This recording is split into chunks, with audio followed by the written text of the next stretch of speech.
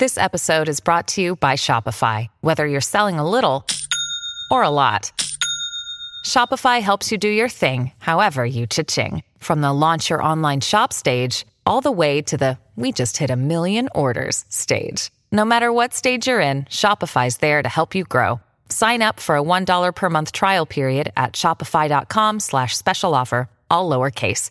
That's shopify.com/special offer.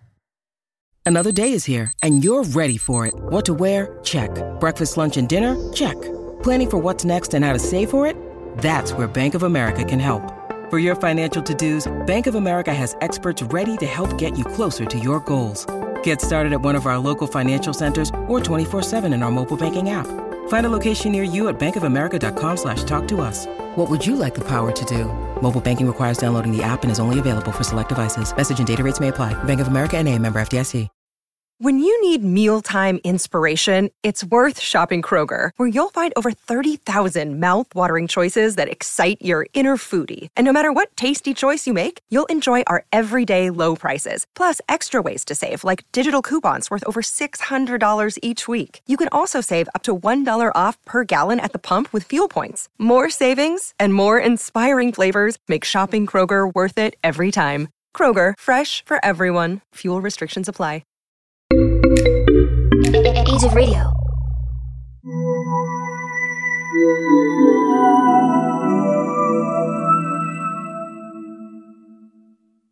Hello there, folks, and thank you for listening to the show. I'm Joanna. I'm Nate, and this is Stranger Than. We've done it. This time, we both stuck to a theme. That is amazing. It is amazing. Even I did it. I just thought, and I did it. It was something else. It was something else. Well, today I have some articles to read about creepy Christmas denizens. And what do you have for us, Joanna? I have a couple of just weird Christmas stories. One is a mystery surrounding one of the most famous Christmas poems out there, and then some UFO shit that happened on Christmas Day. Wow. Back in England in the 60s. Mm-hmm. Well, why don't I start us out with an article, and then we'll go on to you and, kind of go back and forth. Do a little back and forth thing on our Christmas-themed episode. That's right. This article is from Ripley's.com, The Terrible Tale of Hans Trapp, the Christmas Scarecrow. Oh. The holidays are seen as a time of peace, goodwill, and generosity. We gather with friends and family, share gifts, and eat huge, decadent meals with all the trimmings. At the root of all of these celebrations, however, is a very dark and grim past.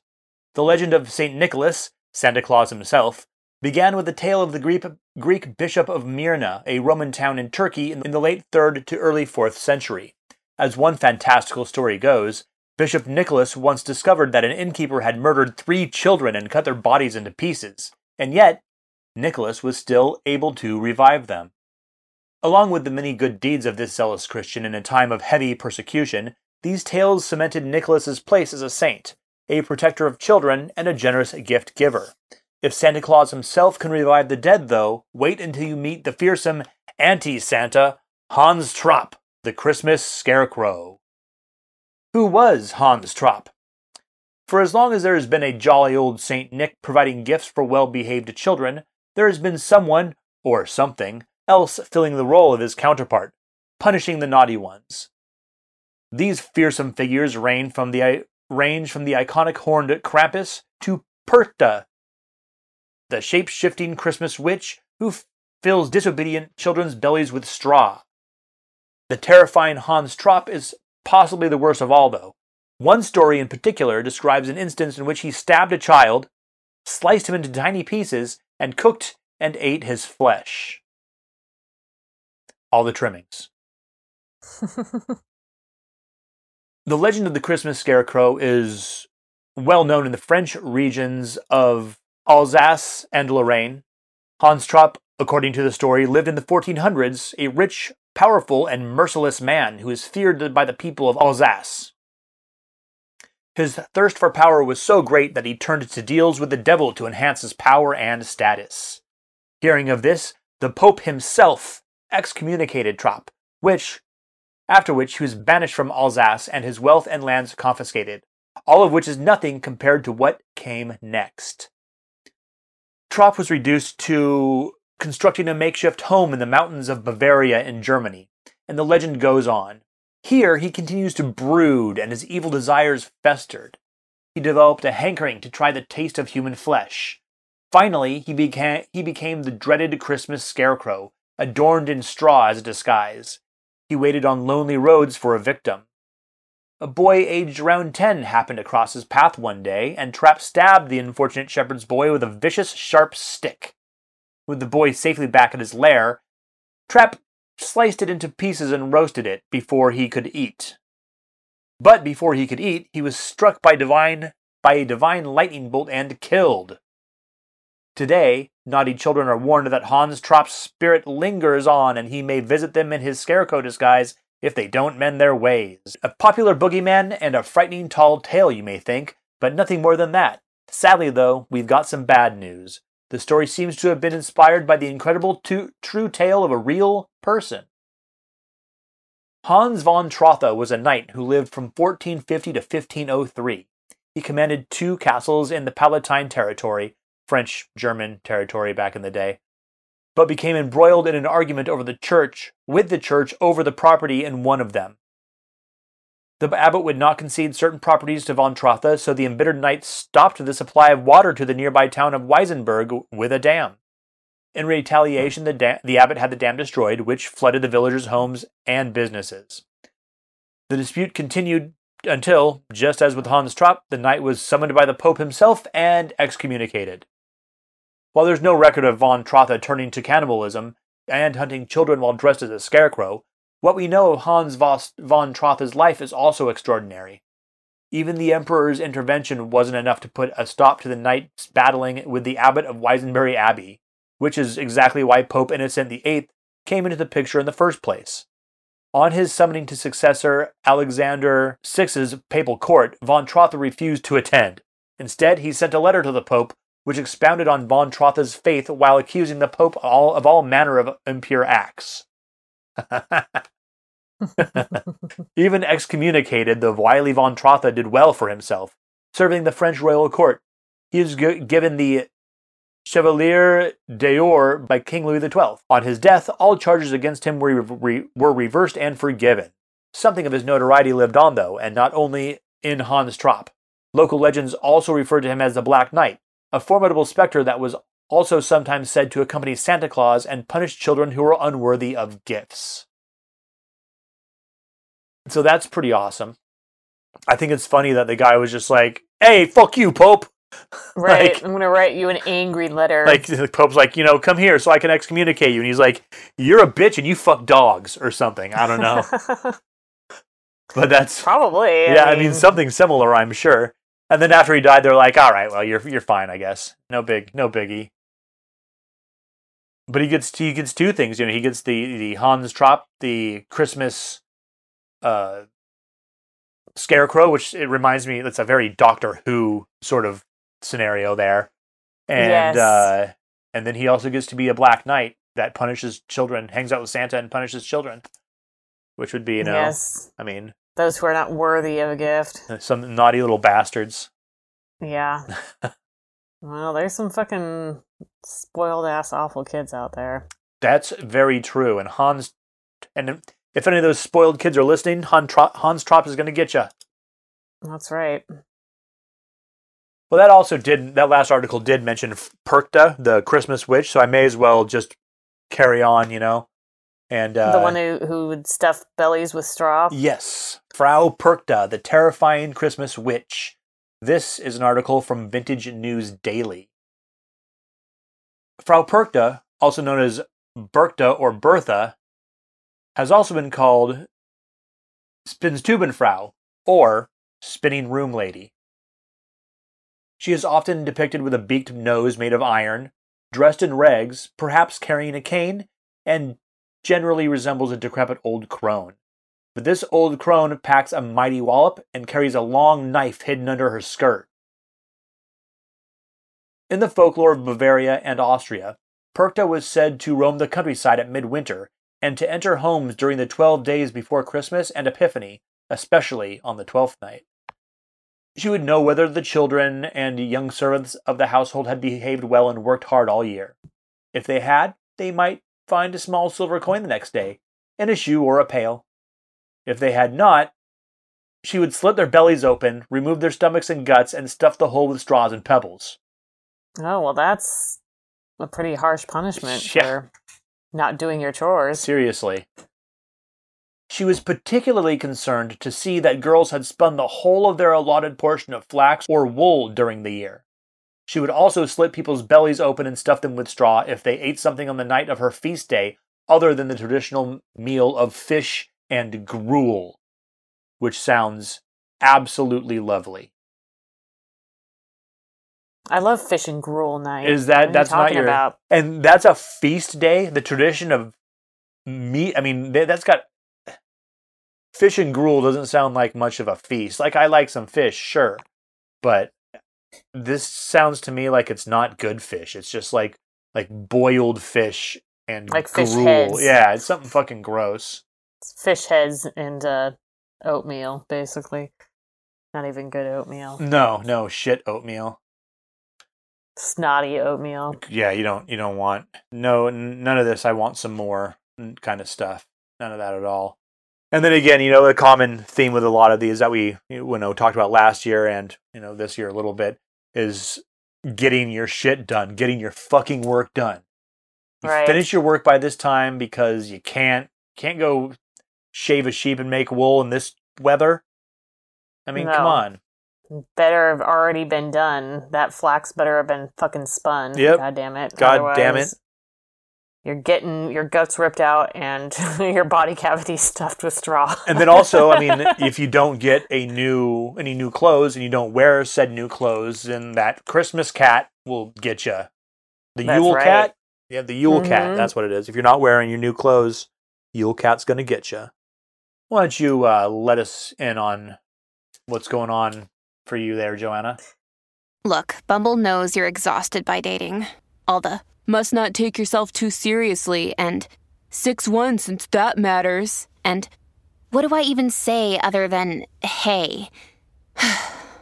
Well, that's why they're introducing an all-new Bumble with exciting features to make compatibility easier, starting the chat better, and dating safer. They've changed, so you don't have to. Download the new Bumble now. Well, I'm going to lighten it up a little bit. Let's talk about one of the most beloved Christmas poems of all time. Known now as The Night Before Christmas, or 'Twas the Night Before Christmas. Oh, yeah, the one with the mice and that fat guy. That's right. And why don't I just go ahead and read the poem to you? Originally, when it was first published, it was called Account of a Visit from St. Nicholas. Just rolls off the tongue, doesn't it? It does. And it was first published in the New York's Troy Sentinel newspaper on December 23rd of 1823. That's my sister's birthday. Not the 1823 part, but the December 23rd part. That's a hard birthday to have, those birthdays that are right around Christmas time. Oh, yeah. My family was always pretty good about not mixing the two up. Like one of our other cousins, his birthday is on Christmas Day. And so wow. There's always very specific, like, okay, this is your Christmas things and here's your birthday things. And now that, they're all adults, it doesn't fucking matter. You're like, whatever, Right. you old bastard. Pay your taxes. 'Twas the night before Christmas, when all through the house not a creature was stirring, not even a mouse. The stockings were hung by the chimney with care, in hopes that St. Nicholas soon would be there. The children were nestled all snug in their beds, while visions of sugar plums danced in their heads. And Mamma in her kerchief and I in my cap had just settled our brains for a long winter's nap. When out on the lawn there arose such a clatter, I sprang from my bed to see what was the matter. Away to the window I flew like a flash, tore open the shutters, and threw up the sash. The moon on the breast of the new-fallen snow gave a luster of midday to objects below. When what to my wondering eyes did appear but a miniature sleigh and 8 tiny reindeer, with a little old driver so lively and quick, I knew in a moment he must be Saint Nick. More rapid than eagles, his courses they came, and he whistled and shouted and called them by name. Now Dasher, now Dancer, now Prancer, and Vixen, on Comet, on Cupid, on Donner, and Blitzen. To the top of the porch, to the top of the wall, now dash away all. As leaves that before the wild hurricane fly, when they met with an obstacle, mount to the sky. So up to the housetop the courses they flew, with the sleigh full of toys, and St. Nicholas too. And then in a twinkling I heard on the roof the prancing and pawing of each little hoof. As I drew in my head and was turning around, down the chimney St. Nicholas came with a bound. He was all dressed in fur from his head to his foot, and his clothes were all tarnished with ashes and soot. A bundle of toys he had flung on his back, and he looked like a peddler just opening his pack. His eyes, how they twinkled, his dimples, how merry, his cheeks were like roses, his nose like a cherry. His droll little mouth was drawn up like a bow, and the beard on his chin was white as the snow. The stump of a pipe he held tight in his teeth, and the smoke it encircled his head like a wreath. He had a broad face and a little round belly that shook when he laughed like a bowl full of jelly. He was chubby and plump, a right jolly old elf, and I laughed when I saw him in spite of myself. A wink of his eye and a twist of his head soon gave me to know I had nothing to dread.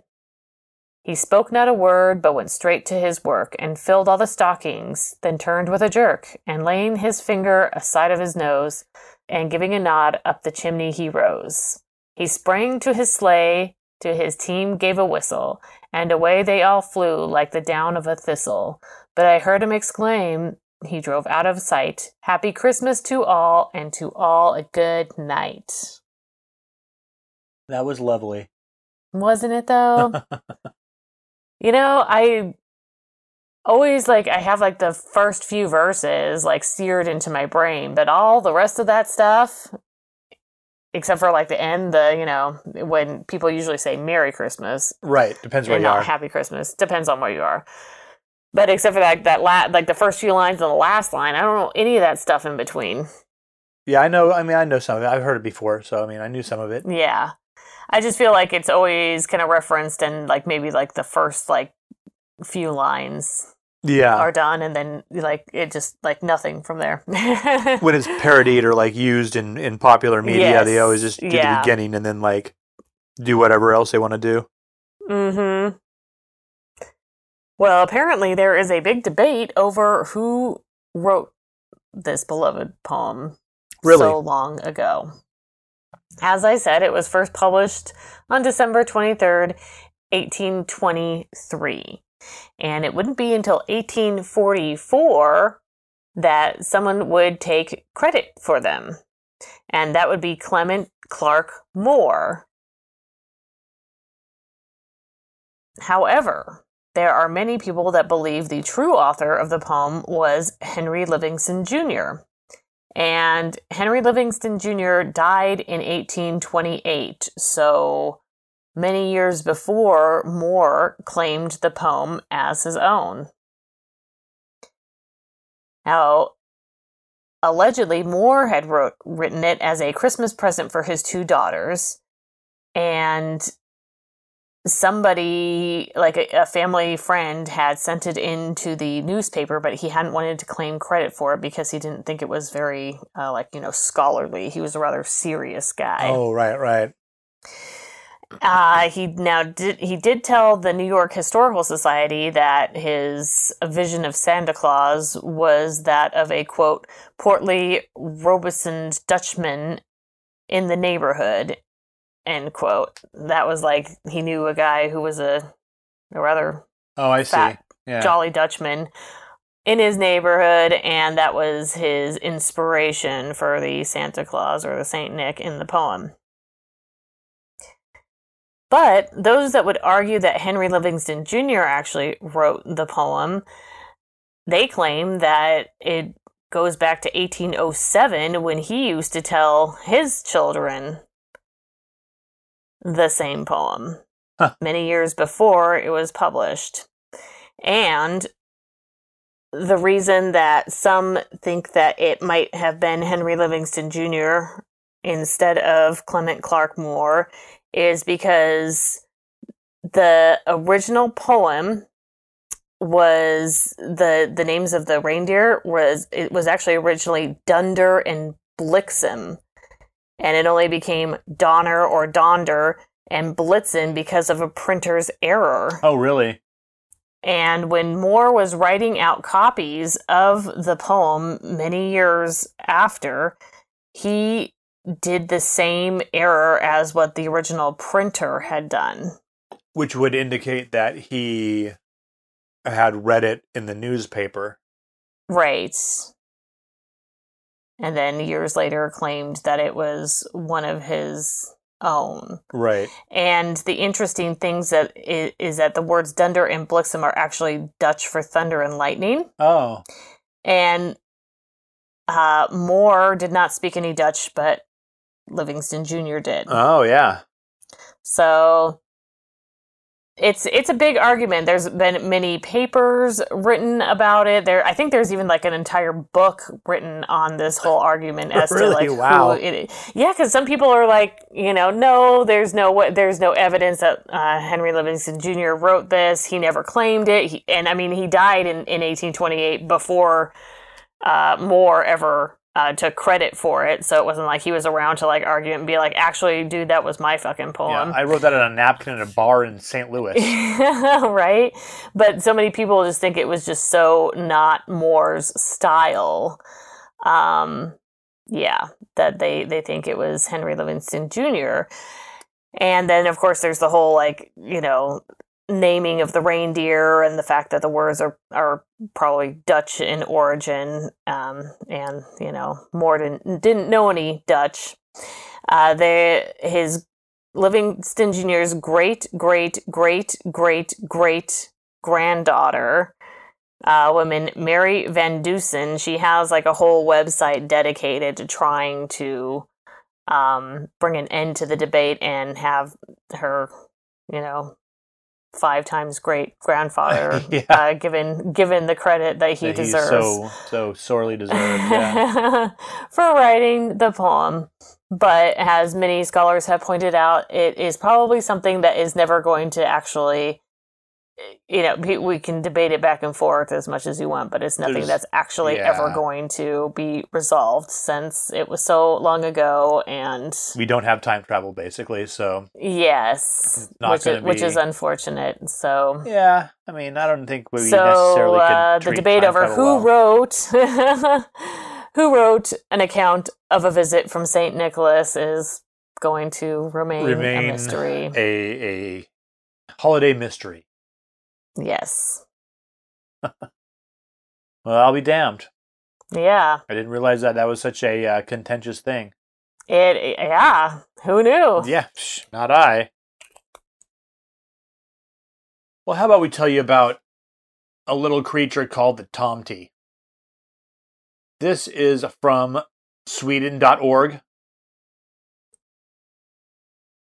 In Sweden, there is the Nisor, or tomte. The tomte is reputed to safeguard the farmer and his family, as well as the land the farmer owned or worked on against any misfortune. It was especially during the night that the tomte was actively being protective. In ancient times, the tomte had links to the original inhabitor of the farm, as the tomte was believed to be the soul of that man. During early Christianization, it was frightful accusation to have been linked to having a tomte on your farm. A neighborhood farmer could be jealous of his neighbor's wealth and accuse the prospering farmer of keeping a tomte. This carried huge ramifications, as the now accused was linked to the devil, as a tomte at the time was considered heathen. Generally, the tomte has in history been a solitary character, not social. The belief in the tomte was widespread in Scandinavian countries, and to this day Sweden still has stories of him. The physical appearance of a Tomty is considered to be extremely short and no taller than half the size of a full-grown human. He is elderly, with a long beard, and dresses in farmer's clothing. Despite his small size, he possesses surmountable strength. The protection the Tomty offered could be retreated, as it is not too hard to offend him. Two general ways to irk and anger the Tomty are to change things, as the Tomty is a traditionalist and does not like the way things are done on a farm to be changed. The other general way is to disrespect the farm by swearing, being rude, and mistreating animals. It is customary to express acknowledgement of the Tomty by leaving him a bowl of porridge on Christmas Eve. This is also a form of ancestral worship, as the Tomty has been linked to the soul of the dead. The Tomty is reputed to especially favor a small cut of butter on top of his porridge. Various tales express how the Tomty would seek revenge if he did not get his porridge by running away and leaving his role as protector, or by causing some misfortune or havoc on the farm. A truly angry Tomty has the ability to drive people mad or impart a poisonous bite that may be fatal. The form of the Tomty, emerged in the late 1800s, would be known as the Jule Tomty. Jule Tomty has been associated with bringing Christmas gifts to the family home at Christmas time. Today, the Tomty still has his traditional characteristics, yet the modern form has become well marketed. The height of the Tomty is still short, yet sometimes he's viewed as adult size. His desire to remain hidden from humans still exists, as well as his magical skills.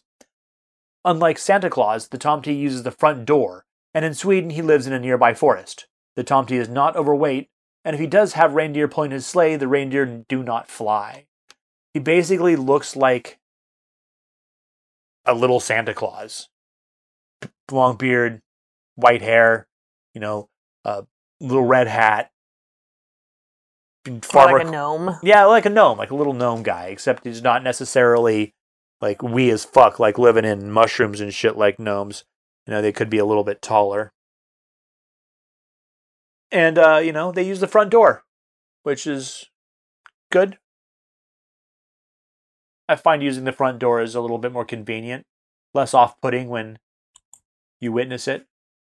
Yeah, always better to go through the front door. Yeah, definitely. I think it's interesting how this little gnome-type figure was used to basically accuse someone of cheating. Yeah, well, essentially, it was like telling someone that they're a witch. Yeah. Like, oh, they keep one of these Tomties here, and like, oh, well, shit, that's the fucking devil, so fuck you. Right. His farm's better than mine, but it's only because he's got a Tomty. Yeah, pretty much. And that's crazy. I mean, they bite you and they poison you. That's fucking...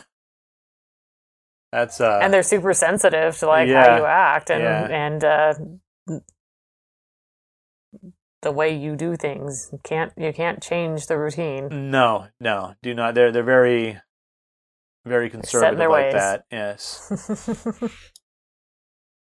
Well, why don't you give us some more of the wackiness you've got here? All right.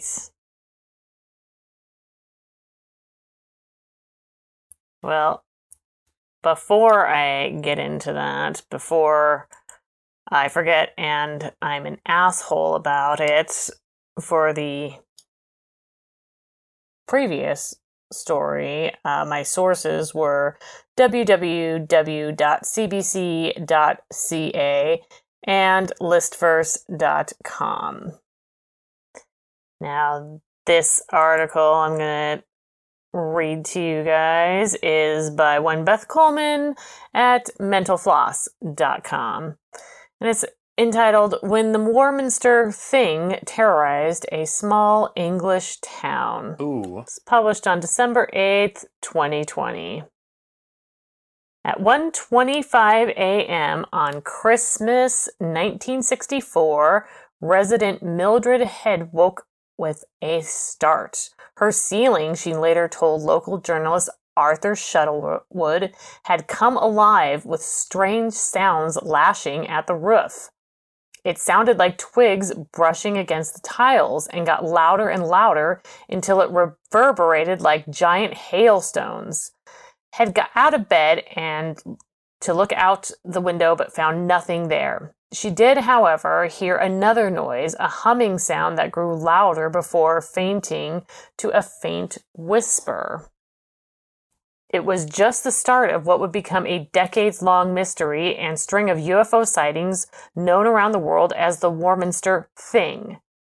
A few hours later, the soldiers at the nearby Nook Army Camp base were awoken by what sounded like a huge chimney stack from the main block, ripped from the rooftop, then scattered across the whole camp. Oh.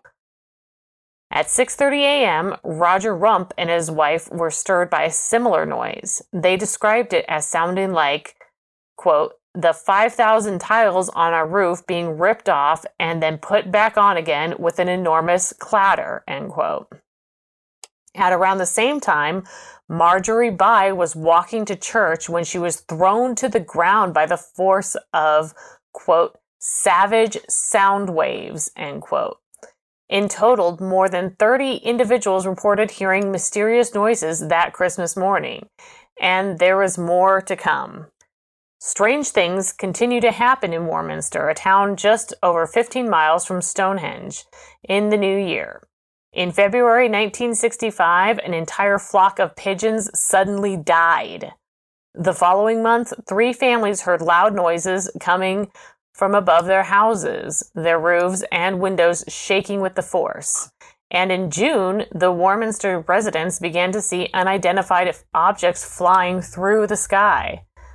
Description of the UFOs vary from person to person, with one describing what they saw as cigar-shaped and covered with winking bright lights, and another described it as twin red-hot pokers hanging downwards, one on top of the other, with a black space in between. The unusual events began to receive national attention, and people flocked to Warminster hoping to get a glimpse of the thing.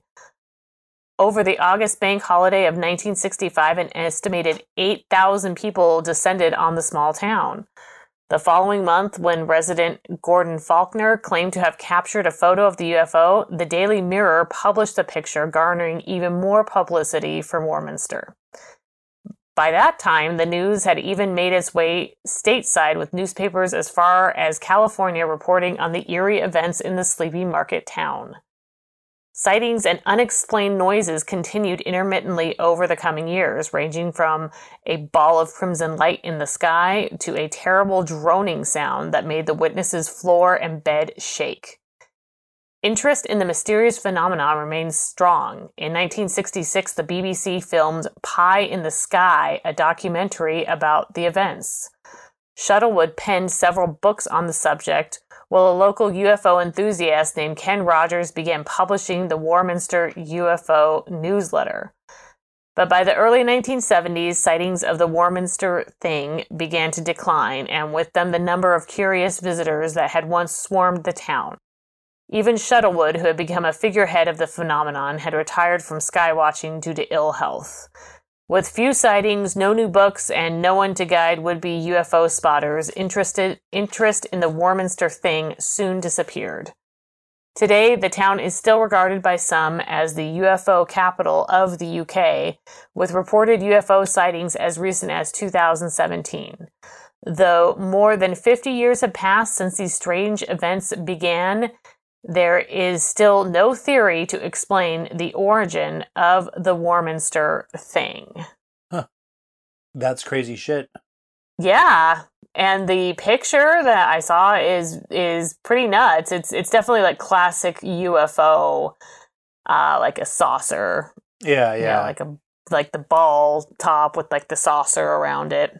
Like your classic Mars crazy. Attacks kind of situation. Exactly. But it all started that Christmas Day in 1964. Now, off of Listverse, there is a more accurate description of what Margaret Bye, the lady who was struck down going to church Christmas morning by the sound. Let me go ahead and read it. So while walking to church, Marjorie Bai was so overwhelmed by vibrating noises that she was knocked to the ground and rendered unable to move. In her own words, she was pinned down by the invisible fingers of sound, is how she is quoted to have described the event. Which is pretty crazy, like invisible fingers of sound forcing her to the ground and pinning her there. Yeah, that's not neighborly at all. No, and I mean, if it was just that incident, one could write it off as, just, I don't know, who knows? Something probably explainable, but then there was all those people who said that they heard all these crazy pounding sounds on their roof. And it's so loud, it sounded like someone was like ripping all their tiles off and then hammering them back on. Yeah, that's pretty fucking crazy. The army base reporting it sounded like somebody like just demolished a chimney, and the bricks falling all over the place. But none of them actually reported any actual damage, just very loud sounds that sounded like they were making a lot of damage. Yeah, that's something else. I don't know, like, how do you explain that sort of thing? Like, it was fucking aliens, because what the fuck else? I know. It does seem pretty unusual. I'm pretty convinced it was probably aliens. I don't know what else it could be. Yeah. And then the fact that there were all the sightings, like, within a few months. Like, but before they saw anything, like, hearing all that crazy stuff. And not only hearing it, but feeling it. This crazy sound that just knocks this lady to the ground and pins her there. Yeah, that would be terrifying. Yeah. Like, how do you just fucking reconcile that as a person? Right? It was probably a relief once the people started seeing, like, flying saucers. Yeah, no shit. Like, oh, good. A few months later, like, oh, okay, now I get what happened. Fucking aliens. Yeah. Fucking aliens. Well, I have one more article to read about Greek Christmas goblins. Oh, wow, okay. This is from GreekerThanTheGreeks.com. They're called the Kalikantzaroi. What are Kalikantzaroi? Kalikantzaroi, or Kalikantzaros, singular, are mischievous Greek goblins, elves, or gnomes. They come up to the surface of the earth during the 12 days of Christmas, from the end of December, when the sun will not move again, until the 6th of January, Epiphany, where they cause all sorts of trouble and mischief. These 12 days are also known as the winter solstice, and in medieval times, Yule or Yuletide. For the rest of the year, they live at the center of the earth, where they spend their time using a large saw to cut down the world tree, or the tree of life that holds up the world. Kalikantzaroi are said to be small, black, and male, mostly blind with long black tails. They speak with a lisp and eat small creatures such as worms, snails, and frogs. They only come out at night and are afraid of the sun, fire, and holy water. They enter houses any way they can, through windows, down chimneys, through keyholes, and in any cracks they may find in walls and around doors. Once inside, they cause havoc. Rather than being evil demons, they are considered impish and stupid. Various stories of creepy Christmas imps and demons from other cultures may have been them, appearing on the 12th day as werewolves and witches, etc. Their names and games. In Greek folklore, there are lots of these mischievous, troublesome little imps known as Kalikantzaroi, maybe up to 20, and furthermore, they all have their own names and traits. Below are some listed depending upon, on which story you read. The names may differ slightly. Catachanus. Catachanus can't stop eating. He can't get enough, and eats everything in sight. He also stinks something awful. Magaras. Magaras has a big fat drum-like belly and leaves terrible filthy smells all over people's food. Meliganus. Meliganus is a slick one. He craves attention and will do anything to get it. He deceives children with sweet words, enabling him to filch their sweets from them. Montrakukus, or Potros, or Kautsos. The Chief. Stocky, short-legged, clumsy, ugly, and dangerous to know. He hides away all day, and at night he goes out and teases women. What a dick. I know, right? Copsomycetes. Copsomycetes is a lame hunchback with a weakness for pancakes and honey. Malaperdas. Malaperda. If housewives forget to make sure lids are on pans while cooking food, Malaperdas will grab that chance to urinate over what's cooking. What a shit. Yeah. Oh my god. Colovalonis. Colovalonis is as long as a string of macaroni, with a tail that ends in an arrow and can easily pass through keyholes, sieves, and colander holes. He's extremely agile and fast in his movements. Paroides. Paroides has a long, soft nose like an elephant. He shows up shortly before the rooster crows and has a great talent of mimicking people's voices. Catsibpodiris, or Megas Calicantzaros. Goatfoot. Goatfoot is the boss. Vicious, miserable, rude, lazy, and bald with a goat's leg. Not a pretty picture. Wherever he goes, he brings disaster. Planetarium. Deceives people because he has the ability to transform into an animal. Slot. Slot has one short arm and one long arm. He often becomes terribly confused and falls about all over the place. Vatracukos. Is huge and just looks like a frog. Just a big frog. Copsachelius is huge, wide teeth which hang over his lips. He likes to make fun of priests, and that's why he usually wears a fake priest's hat. And then there is Peganos, or Protos, or Megalos. He's lame, said to have become so from a kick from Maros' donkey, a village girl who was once chased by him. He wanted to make her his wife, but she hid in the bags of flour she had loaded on her donkey and managed to escape. How to protect yourself from Calicantzaros. It's said that if you leave a colander on your doorstep at night, the Calicantzaros, who can only count to 2, consider the number 3 holy, will kill themselves before pronouncing it. Will spend all night counting the holes. I see. They will only ever reach the number 2 and start again, so as not to utter the word 3. So they say 1, 2, 1, 2, yeah. At sunrise, they disappear without having had time to cause any mischief, because they're too busy counting. Another form of protection is to mark your door with a black cross on Christmas Eve. Yet another is to burn a smelly shoe on the fire. The foul smell will keep them away. That sounds pleasant. Yeah. I can't wait to do that. Now here is an interesting bit. To stop the Calicantzaros from coming down the chimney, a large log is found and burnt for 12 days until the 6th of January, when the Calicantzaros will go back to the center of the earth. This ties into the Norse tradition of Yuletide, the Yule log burnt for the duration of the winter solstice until the sun is on the move again. In Greek folklore, the Calicantzaros are frightened away on the 6th of January, Epiphany, by Greek priests who go through all the houses blessing them with holy water splashed around with a bunch of fresh basil. So it's a little bit like the Yule lads, really. Yeah, I was going to say, wasn't this like the fucking guys from like our last episode? It was like each one had a weird thing that they did. Yeah, but I mean, these are ancient. I mean, this is Greek stuff, so I'm sure this was well before, the other stuff. Probably. Maybe the Yule lads were based off of these guys. More than likely. Because there was one, it would always like, steal food from any like pot. And then, I don't know, there's one thing who had like a thing with shoes. Can't remember what it was. But, yeah. I was like, oh wait, this sounds kind of familiar. Right. It is. It's very familiar. These little fuckers and their weird little pranky fetishes that they got going bullshit. Little fucking yeah. assholes. Fucking pissing in people's food. Yeah, gross. That's just fucking rude as shit.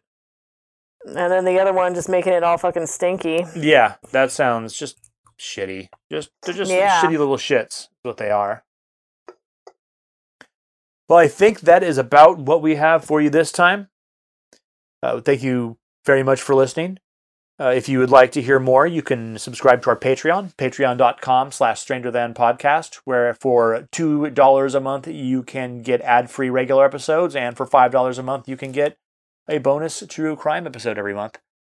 Yes, because this is our last episode of the year, actually. Yeah, that's right. You won't... Except for those who have the Patreon subscription, because we do have the December True Crime episode coming up still. That's right. You can take a look at the podcast syndicate we're a part of, ageofradio.org. Our specific little part of that website is ageofradio.org/strangerthan, where you can listen to our episodes. And I think that's about it. You can email us, strangerthanpodcast@gmail.com. We'd love to hear your stories about anything wacky, aliens, Bigfoot, vampires, fucking black-eyed children, anything. We'd love to hear your stories. Mischievous Christmas demons. Mischievous Christmas demons. We'd love to hear your stories and share them with or without your name, of course. And I think that's about it. So I guess have a happy holidays, and we'll talk to you next time. Yeah, merry everything, happy everything. We'll talk to you in 2022, and stay strange.